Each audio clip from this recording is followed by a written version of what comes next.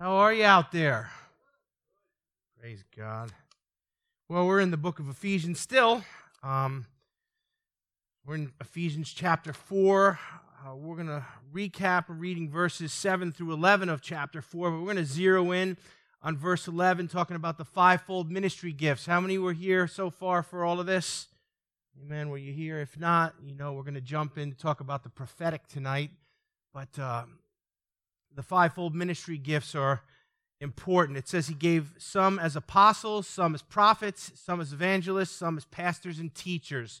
And those are the fivefold ministry gifts, and we're going to explore each one of them, and then we're going to continue in chapter 4 and figure out exactly why the Lord gave us gifts. He didn't give us gifts just so we could, feel good about ourselves or have something to keep us busy. Someone say amen. He gave us gifts to edify the body of Christ, to strengthen one another, and to reach our own spiritual potential. Amen. There's nothing more sad than someone that doesn't reach their potential. There's nothing sadder than wasted potential. Yet there are so many who are so gifted that because of a lack of character or discipline never reach their potential.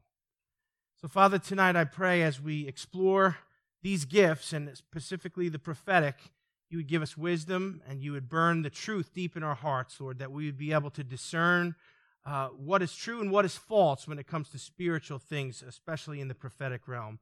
We ask that in Jesus' name. And Wednesday night said, okay, chapter 4, the book of Ephesians, starting in verse 7. But to each one of us grace was given according to the measure of Christ's gift. Therefore it says, when he ascended on high, he led captive the captives, and he gave gifts to people. Now this expression, he ascended, what does it mean except that he also descended into the lower parts of the earth? He who descended is himself also he who ascended far above the heavens so that he might fill all things. Now, talking about Jesus, and after the resurrection, he liberated captivity. We talked about this. If you didn't get these messages, get them online, listen to them, get them in you. But verse 11 picks up where he's giving out gifts here, and it says he gave some apostles, some prophets, some evangelists, some pastors, and teachers. The last time we were together, we talked about the office of the apostle, and that was one of the fivefold ministry gifts.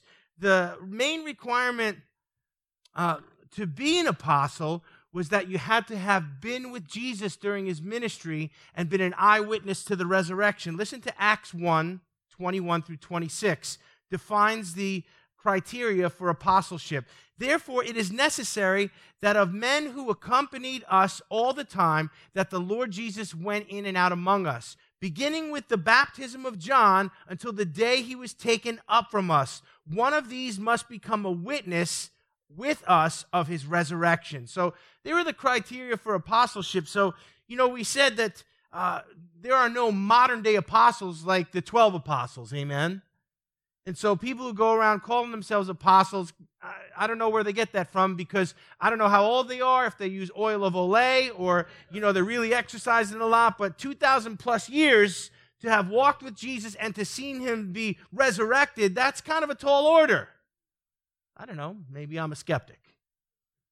But there are no modern day apostles like the 12 apostles in the contemporary church. Instead, we have those who function with an apostolic gift. What did apostles do? They were leaders of leaders. They pastored pastors. They safeguarded sound theology. That's what the apostles did in the early church. When theology got a little goofy, they brought it back into order. When people taught heresy, they confronted it and brought it back into order. So they disciplined the church. They planted churches. They led evangelistic and missionary thrusts, all from a position of top-level leadership. Apostles are like generals in the body of Christ. Those who function in an apostolic gift are going to be like generals in the body of Christ. Today they could be called lead pastors, bishops, elders, overseers, etc. But to equate yourself with one of the apostles as if you were one of the 12 is not biblical. And people give themselves all kind of titles.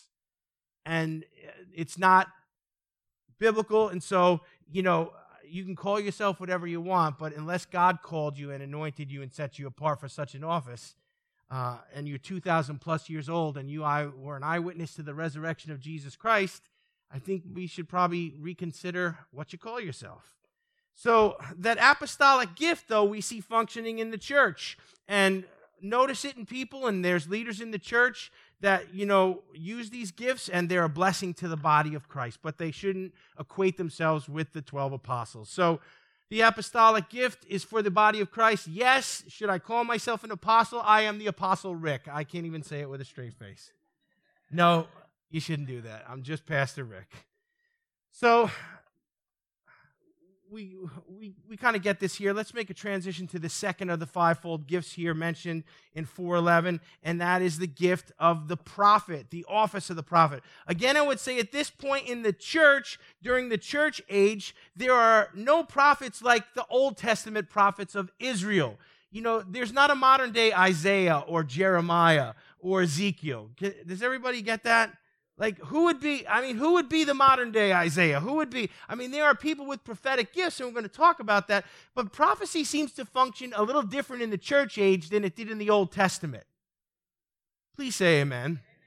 Because we're not in the Old Testament anymore, and we're not in the Old Covenant, and the way God ministered to his people then and how he spoke to them then is a little different now. That's not to say that there's not an active prophetic ministry in the church. People who say there's no prophecy in the church, that's completely wrong. I'm going to get into this tonight, and I'm going to show you all the ways that it is in the church and how it functions. But, there's no modern day Isaiah or Jeremiah, but there are prophets who speak to the church. Today's prophets aren't really nationally recognized figures speaking to governments and church leadership structures as a whole, but they still do speak to the world and to the Lord and to individuals in the church nonetheless. So there's still the prophetic voice in the church, and God still speaks to his prophets to instruct the church. Someone say amen. Now, some churches don't have any move of the prophetic because they don't believe in it. And you know what? If you don't believe in something, it's hard to have it move in your midst. People who didn't believe in Jesus, he didn't do many miracles there. People who don't believe in the gifts of the Spirit, well, they don't allow that to happen, so they don't see any of that. But the prophetic ministry is a valid ministry, and it's part of the church. Old Testament prophets were a little different, very unique. New Testament prophecy seems to function differently. And there again, I go back to who would be the modern day Isaiah. Everyone in Israel knew who Isaiah was. Everybody knew who Jeremiah was. But, today we have prophets scattered out through the body of Christ, but they don't lead and rule over the body and speak with the same voice as the Old Testament. So that's all. I want you to get the distinction there, that there's a little difference. So we're going to start off by defining what is a prophet. Isn't that a good place to start? So Webster's Holy Anointed Dictionary says, one who utters divinely inspired revelations. That's a pretty good definition. But the biblical idea comes from the Hebrew word nabai, N-A-B-I, nabai. The word prophet in Hebrew is nabai, and it means this, to bubble forth as from a fountain, to utter. So a prophet is someone who's bubbling forth. What are they bubbling forth with? The word of God that he put in their belly and is coming out of their mouth. What are they uttering? They're uttering the oracles of God. They're speaking for God. Nabi, that's what a prophet is. So essentially, the prophet is a spokesperson, and I say person, not spokesmen, because there are female prophets in Scripture. Men and women can function in the prophetic. And that's important to understand. Men and women have different roles. The Bible shows them doing different things, and we've got to stick with what Scripture says. Women can prophesy, men can prophesy. The prophet Deborah in the Old Testament, she was a prophetess, and a judge. So we see that, they are the spokesperson or the mouthpiece for God. A prophet doesn't just bubble forth out of his own thoughts and ideas and desires. Instead, a prophet bubbles forth, flows from God, God's thoughts and ideas and desires. Do you get this? Understand, the prophetic is not man's interpretation of godly things. It's God speaking through man to his people. So the gift of prophecy is expressed several ways in the New Testament church. Maybe we can't identify who the modern day Jeremiah or Isaiah is, but we have prophets within the church that speak to the church. Now, the first way that prophecy is expressed in the body of Christ is what? The Bible itself is prophetic. Do you know this book is prophetic? It's not one-dimensional. Prophecy is multidimensional. When a prophet gave a prophecy, it meant something in the past, in the future, and in the present. Do you understand that?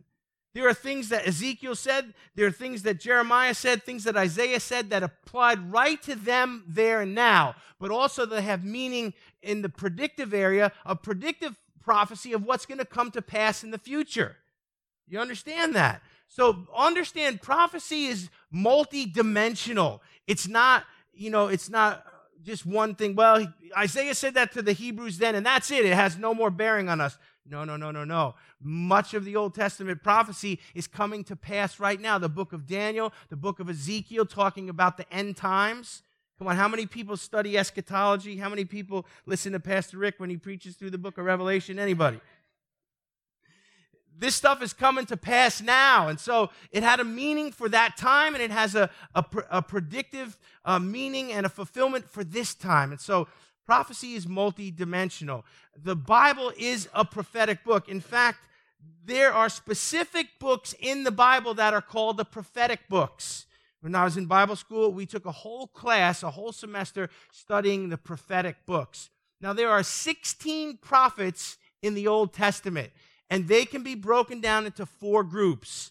The first group is the prophets of the northern kingdom, and that's Israel. Israel was the northern kingdom. You're going to have Israel and Judah. So the prophets of the northern kingdom were these: Hosea, Amos, Joel, and Jonah. Then they have the prophets of Judah, which is the other half of Israel. That was Isaiah, Jeremiah, Obadiah, Micah, Nahum, Habakkuk, and Zephaniah. So notice that Isaiah and Jeremiah, major prophets, major books, they were the prophets of Judah. Then you had the prophets of captivity, Ezekiel and Daniel. When Israel went into captivity, God raised up 2 prophets to continue to speak to his people. It's interesting that those 2 prophets are prophets that are very relevant now for us in our times, as they were last day prophets. And they spoke of things that were going to come to pass in the future. Man, you guys just look so shocked and intense right now. Everybody seems to be on the edge of their seat. Relax, it's going to be okay. But Ezekiel and Daniel, these guys were prophets in captivity. They have a lot that is relevant to say now. And then lastly, the 4th category were the prophets of the restoration: Haggai, Zechariah, and Malachi, or Malachi, the Italian prophet we like to call him. Malachi. So the Bible itself is a prophetic book. It contains prophetic books. It has predictive prophecy in it that has come to pass, is coming to pass, and will come to pass. Someone say amen. The second way the prophetic is expressed in the body of Christ today in the New Testament church is in the preaching of God's word. Do you remember the definition of prophecy? It's to bubble forth, to utter. I don't know if I'm bubbling, but I'm sure uttering right now. Come on, Wednesday night. When a preacher is preaching the word of God under the anointing of the Holy Spirit, what he says are not his thoughts or his ideas or his illustrations, but they are prophetic. And real Holy Ghost-driven preaching is prophetic. Many times as a preacher, I've been preaching for a long time, since I'm 14 years old. And listen, there are things that come out of my mouth that as I'm saying, I'm like, I didn't even know that. Where did that come from? What is that? That's God speaking through a vessel, amen. Saying things, understanding things, communicating things, punching above my weight, as it were. Do you understand? So it's not just a man sharing thoughts. When a pastor preaches the word of God under the anointing of the Holy Spirit, that is prophetic. I don't know how many times that, people have come up to me and how did you know I was going through that? Or pray a prayer and, or say something from the pulpit. Man, you were speaking right to me. How many times have you even felt that way? You're sitting out there and it's just like, man, was he like in my kitchen this week? And the answer to that is no, I was not. But that's the Holy Spirit. And you say, well, how does that happen? Because the word of God being preached under the anointing of the Holy Spirit is prophetic.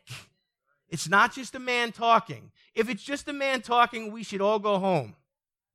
But when the word is preached under the anointing of the Holy Spirit, it has a prophetic component to it. Number three, the third way we see prophecy expressed in the New Testament church is the predictive prophecy of Scripture coming to pass during our time. And, I don't have time to get into all of the things that, we could point to that are coming to pass. But let's just say, from an eschatological viewpoint, there's a lot going on right now. And if you don't know it, I don't know what you're paying attention to. Because, Jesus' coming is closer than it ever was before. And the way the world is falling into shape for, the last days and the Antichrist, and we're talking about chipping people and, currency that's all digital and a one world government and one world bank. Where did that all come from? That's Book of Revelation stuff, amen? So prophecy is coming to pass as we live here. A lot of people have their head in their sand. They don't get it. They're embracing things that are going to be detrimental to society because it's new and it's fresh and it's going to help. But understand, there are things in Scripture that the Bible told us will come to pass that are coming to pass. And that's how we see the prophetic in the New Testament. I talked about Ezekiel and Daniel and the book of Revelation. The book of Revelation contains massive amounts of insight into what's going to occur in the last days before God catches up his church and the tribulation period begins. If you've ever been here when I preached through the book of Revelation, I think the two times I did, it took almost 7 months of Sundays. And I'm sure you can probably get some of those messages online, but I'm telling you what, it's a good study. Don't be scared of the book of Revelation. It's a revelation of Jesus Christ. It's exciting to those of us who are in Christ and part of the family of God. Amen. He's coming back for a church. He's coming back for his bride. He's coming back for us. So prophets and preachers and teachers who reveal and explain and teach the predictive prophecies that are coming to pass in a very real way are acting in the prophetic. Thank God for a lot of the teachers we have in the body of Christ that are really gifted at teaching eschatology. They are a blessing. And I encourage you to, to listen to these things and to be aware of what's going on because it is the prophetic in our time coming to pass. Let's see. I'm on number 4 or D. Yeah, one of those. Those with prophetic gifts in operation within the body of Christ are the prophetic in the church. There are individuals who have prophetic gifts. They hear from God and they speak to the body of Christ and they give words to the congregation. Maybe they give words to people on an individual basis. And how many have ever gotten a word of prophecy from someone that just hit the mark in your life and was a total blessing to you? Raise your hand. Amen. What a blessing that is. I remember as a young man in Bible school graduating, each one of the seniors would sit in a chapel service where they had the prophets in the school at Elam. These people were incredible, and they would prophesy over the graduating seniors. And the things that were said to me then have steered my course and anchored me and have kept me in the will of God. I'm telling you, right on the money, powerful, and just something that I will always treasure what was spoken to me. And you know what? I've seen these things that were spoken over me come to pass in my life. So the activity of the prophet and the prophetic in the body of Christ is a blessing. Those with prophetic gifts are routinely used by God to give warnings, encouragement, or instruction to the church. They are used to give words of encouragement to believers. They're used to call out false teachers and false doctrine, to call out sin and compromise within the church. Beware of someone who says they're a prophet, but all they say is good stuff. Sometimes I've seen people go up to get ministered to and, some of these places and, all that was said was good stuff. And I know them. And I was like, they needed a Holy Ghost butt kicking is what they really need. Come on. But some prophets only will say good stuff. That's a false prophet, amen. A real prophet will tell you what you got to hear. And the prophetic ministry doesn't have a very nice bedside manner. Pastors are gentle and tender and patient. Prophets just cut like with a sword. Boom! They'll just say it. If you've ever been around certain, people who have a prophetic anointing on them, they can be a little bit rough with the bedside manner. Why? Because they can't afford to mince their words or sugarcoat what is said because God is speaking through them. So there again, if you've experienced things like this, you understand what I'm saying. If not, just tuck this in your heart and ask the Lord to reveal these things to you. We have, people who are in the prophetic used to call out false doctrine, false teachers, sin and compromise within the church, and to speak to the culture. The voice of the church needs to be spoken over our culture, amen? We need people who will stand up and say the word of the Lord, to speak to our culture and to even speak to our governments. I think of a man who is a Jewish man who's a Christian, Jonathan Cahn. How many of you have heard of Jonathan Cahn?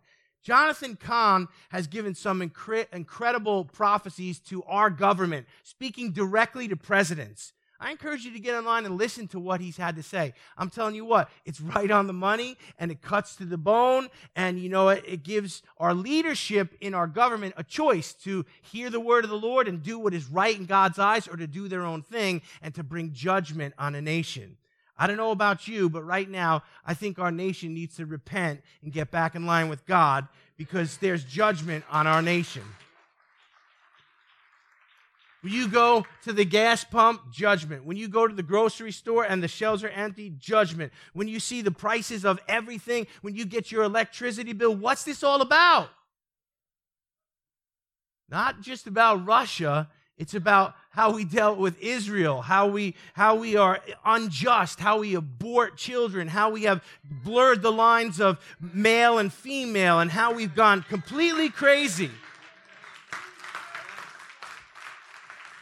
And we need a prophetic voice from the church to speak up and tell our leaders enough. Now, I know we might be the minority in that, but still, the voice of the church and the voice of the Holy Spirit is a powerful voice. So check out Jonathan Cahn. He's one of the modern day prophets that I think is, worth looking at. Just a side note here, I want to say this. Prophets throughout history, no matter how accurate they were, holy they were, or powerful they were usually not esteemed by the masses. They were very much often persecuted, maligned, and murdered. Oh, Jerusalem, Jerusalem, you who murdered the prophets. Why? Because people didn't like what the prophets had to say. Why? Because sinful man hates it when God corrects them, when God chastises them, when God points out their sin. Amen? You study the Old Testament, to be a prophet was a lonely, hard job. Sometimes you were all alone, and you think of some of these prophets that were running for their lives from leaders, and prophets that were, put to death by the sword. To be a prophet, you say, oh, I wish I could be a prophet. Careful what you wish for. Careful what you wish for. They're not esteemed by the masses. Prophets can't afford to be people pleasers. They can't love money or the praise of men. The prophetic requires courage and boldness and the thickest of skins. So while it is a wonderful gift and one that Paul says we should desire earnestly for and ask for, we should realize what we're asking for when we do. Let's move on to another topic here. Who are some examples of prophets in the New Testament? We all know the Old Testament prophets, but in the New Testament, there were prophets. And I want to point that out. Why? Because it speaks to the fact that in the early church, there were people who functioned in the prophetic, and still today, there are people that function in the prophetic. That's a valid thing. Here's the first prophet of the New Testament I want to talk about, Agabus. If you're taking notes tonight, Agabus is Agabus. Look him up in Scripture. I'm going to read to you two accounts of where Agabus ministered in the New Testament here. Acts 11, 27 through 30. Now at this time, some prophets came down from Jerusalem to Antioch. Did you hear that? Did you hear it? Some what? Some prophets. So there was more than one. There was prophets. They were active. It was the New Testament church. Verse 28, one of them, named Agabus, stood up and indicated by the Spirit that there would definitely be a severe famine all over the world. Remember what prophets do? They warn us of things to come. And it took place during the reign of Claudius. And to the extent that any of the disciples had means, each of them determined to send a contribution for relief of the brothers and sisters living in Judea.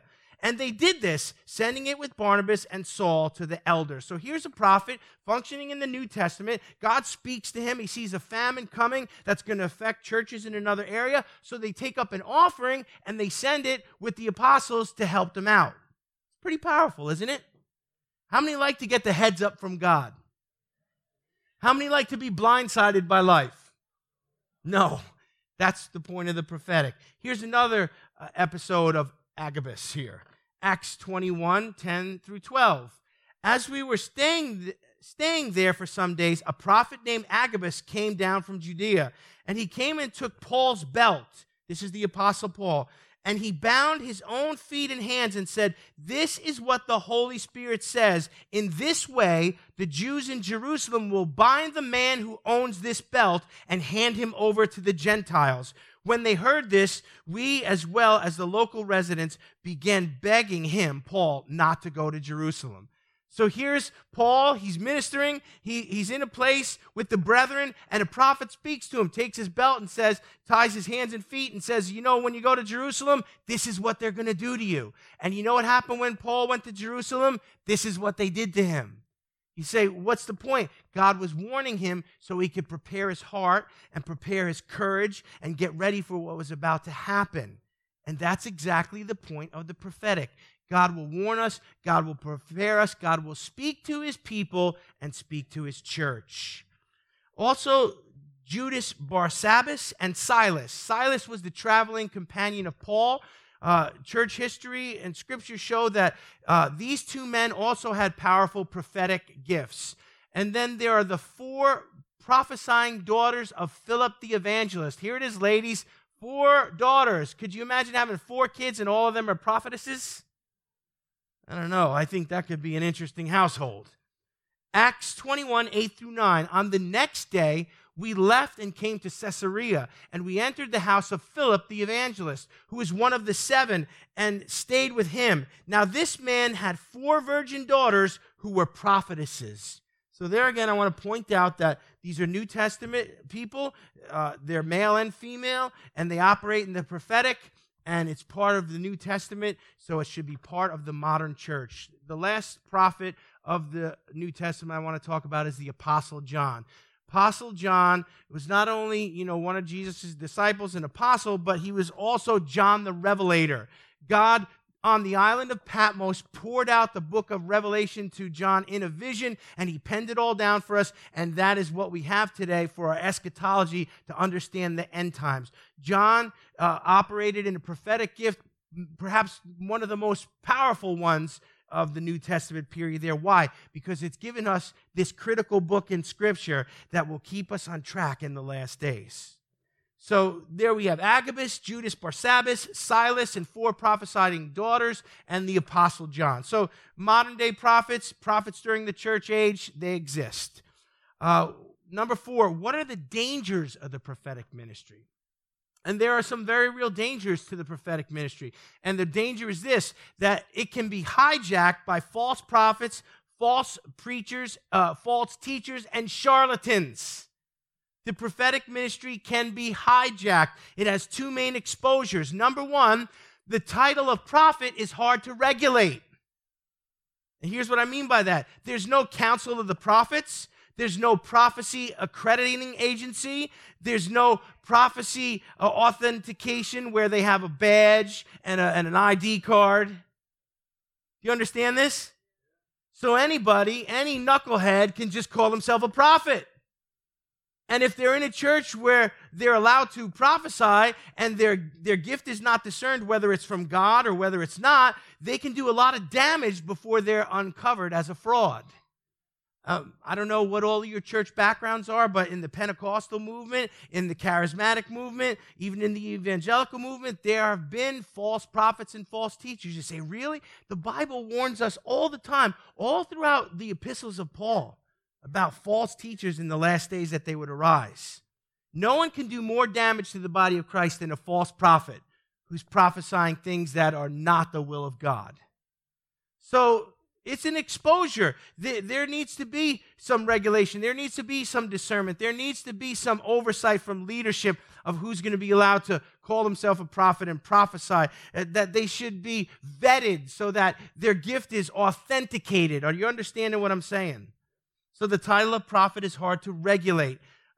Number two, the operations of the prophetic can be counterfeited. Do you know you can prophesy by the Holy Spirit, or you can prophesy by a different spirit?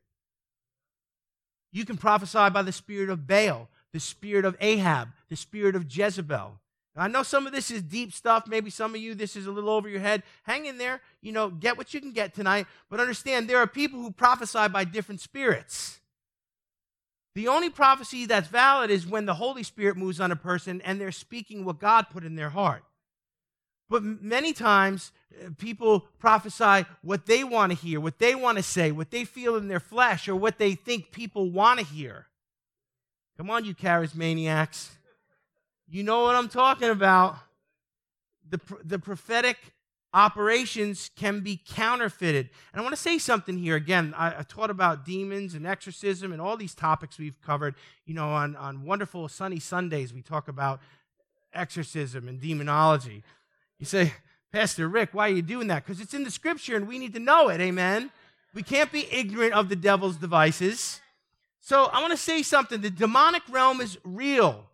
And he has all kinds of workers of magic and the dark arts, psychics, mystics, mediums, Satanists, witchcraft practitioners. All of them tap into the dark arts, into a different spirit, and they manifest gifts that seem to counterfeit or mock the genuine gifts of the Holy Spirit.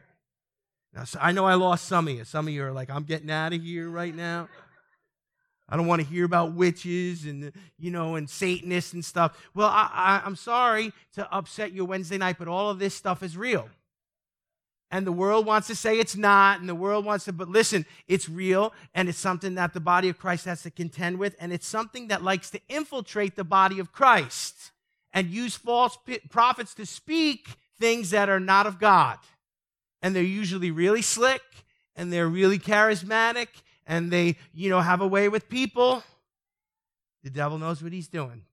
In fact, as we look at this, when I'm talking about the fact that prophetic operations can be counterfeited, you say, well, how are they counterfeited? Because they tap into a different spirit to prophesy through divination or Baal or any other demonic stream of supernatural insight. The devil doesn't know everything, but he knows some things.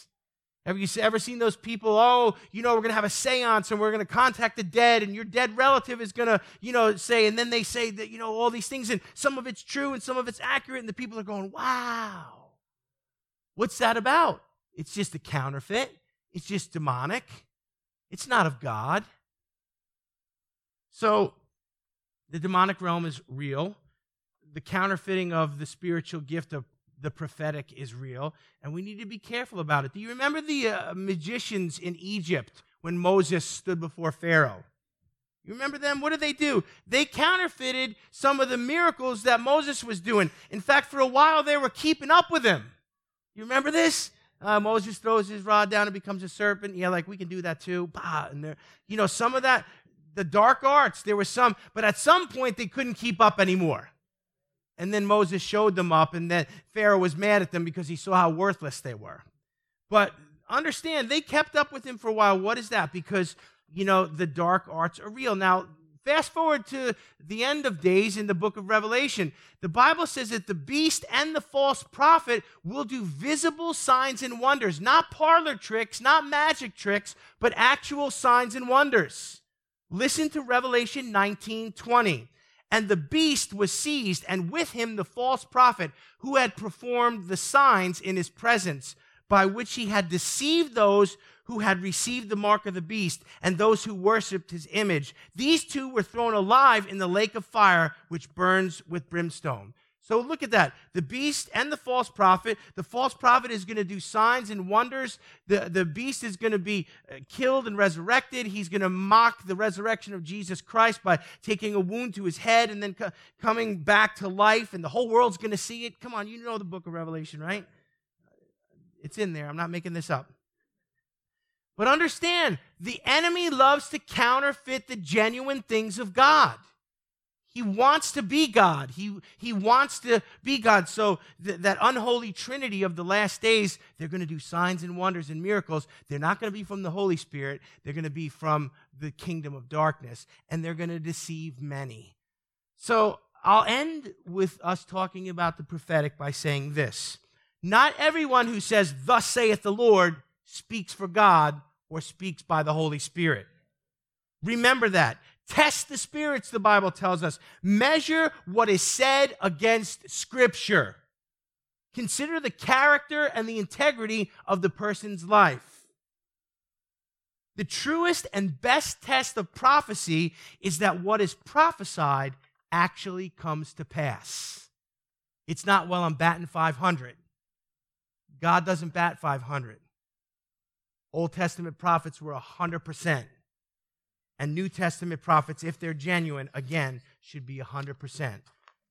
Do we always get it right? No. That's why there was a school of the prophets. But that's a whole nother sermon. Let's bow our heads.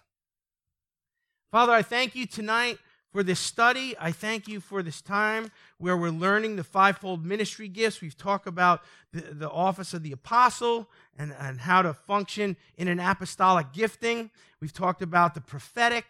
And Father, I pray that you would burn all of this into our hearts, that we would have wisdom and discernment, that we would be able to discern the false from the genuine, amen, and that we would be those who understood the times as well as were able to discern the spirits. I pray that you would rise up a prophetic voice in the church for this day. I thank you for the true prophets in the world right now that are ministering to the body of Christ, and I pray that you silence the mouths of every false prophet and let them be exposed and their treachery be exposed. But God, you always speak to your church through the prophets. And so raise up prophets in this generation that can be a mighty voice of righteousness in such a dark time. I pray it in Jesus' name. Amen. Amen. Let's give him praise tonight.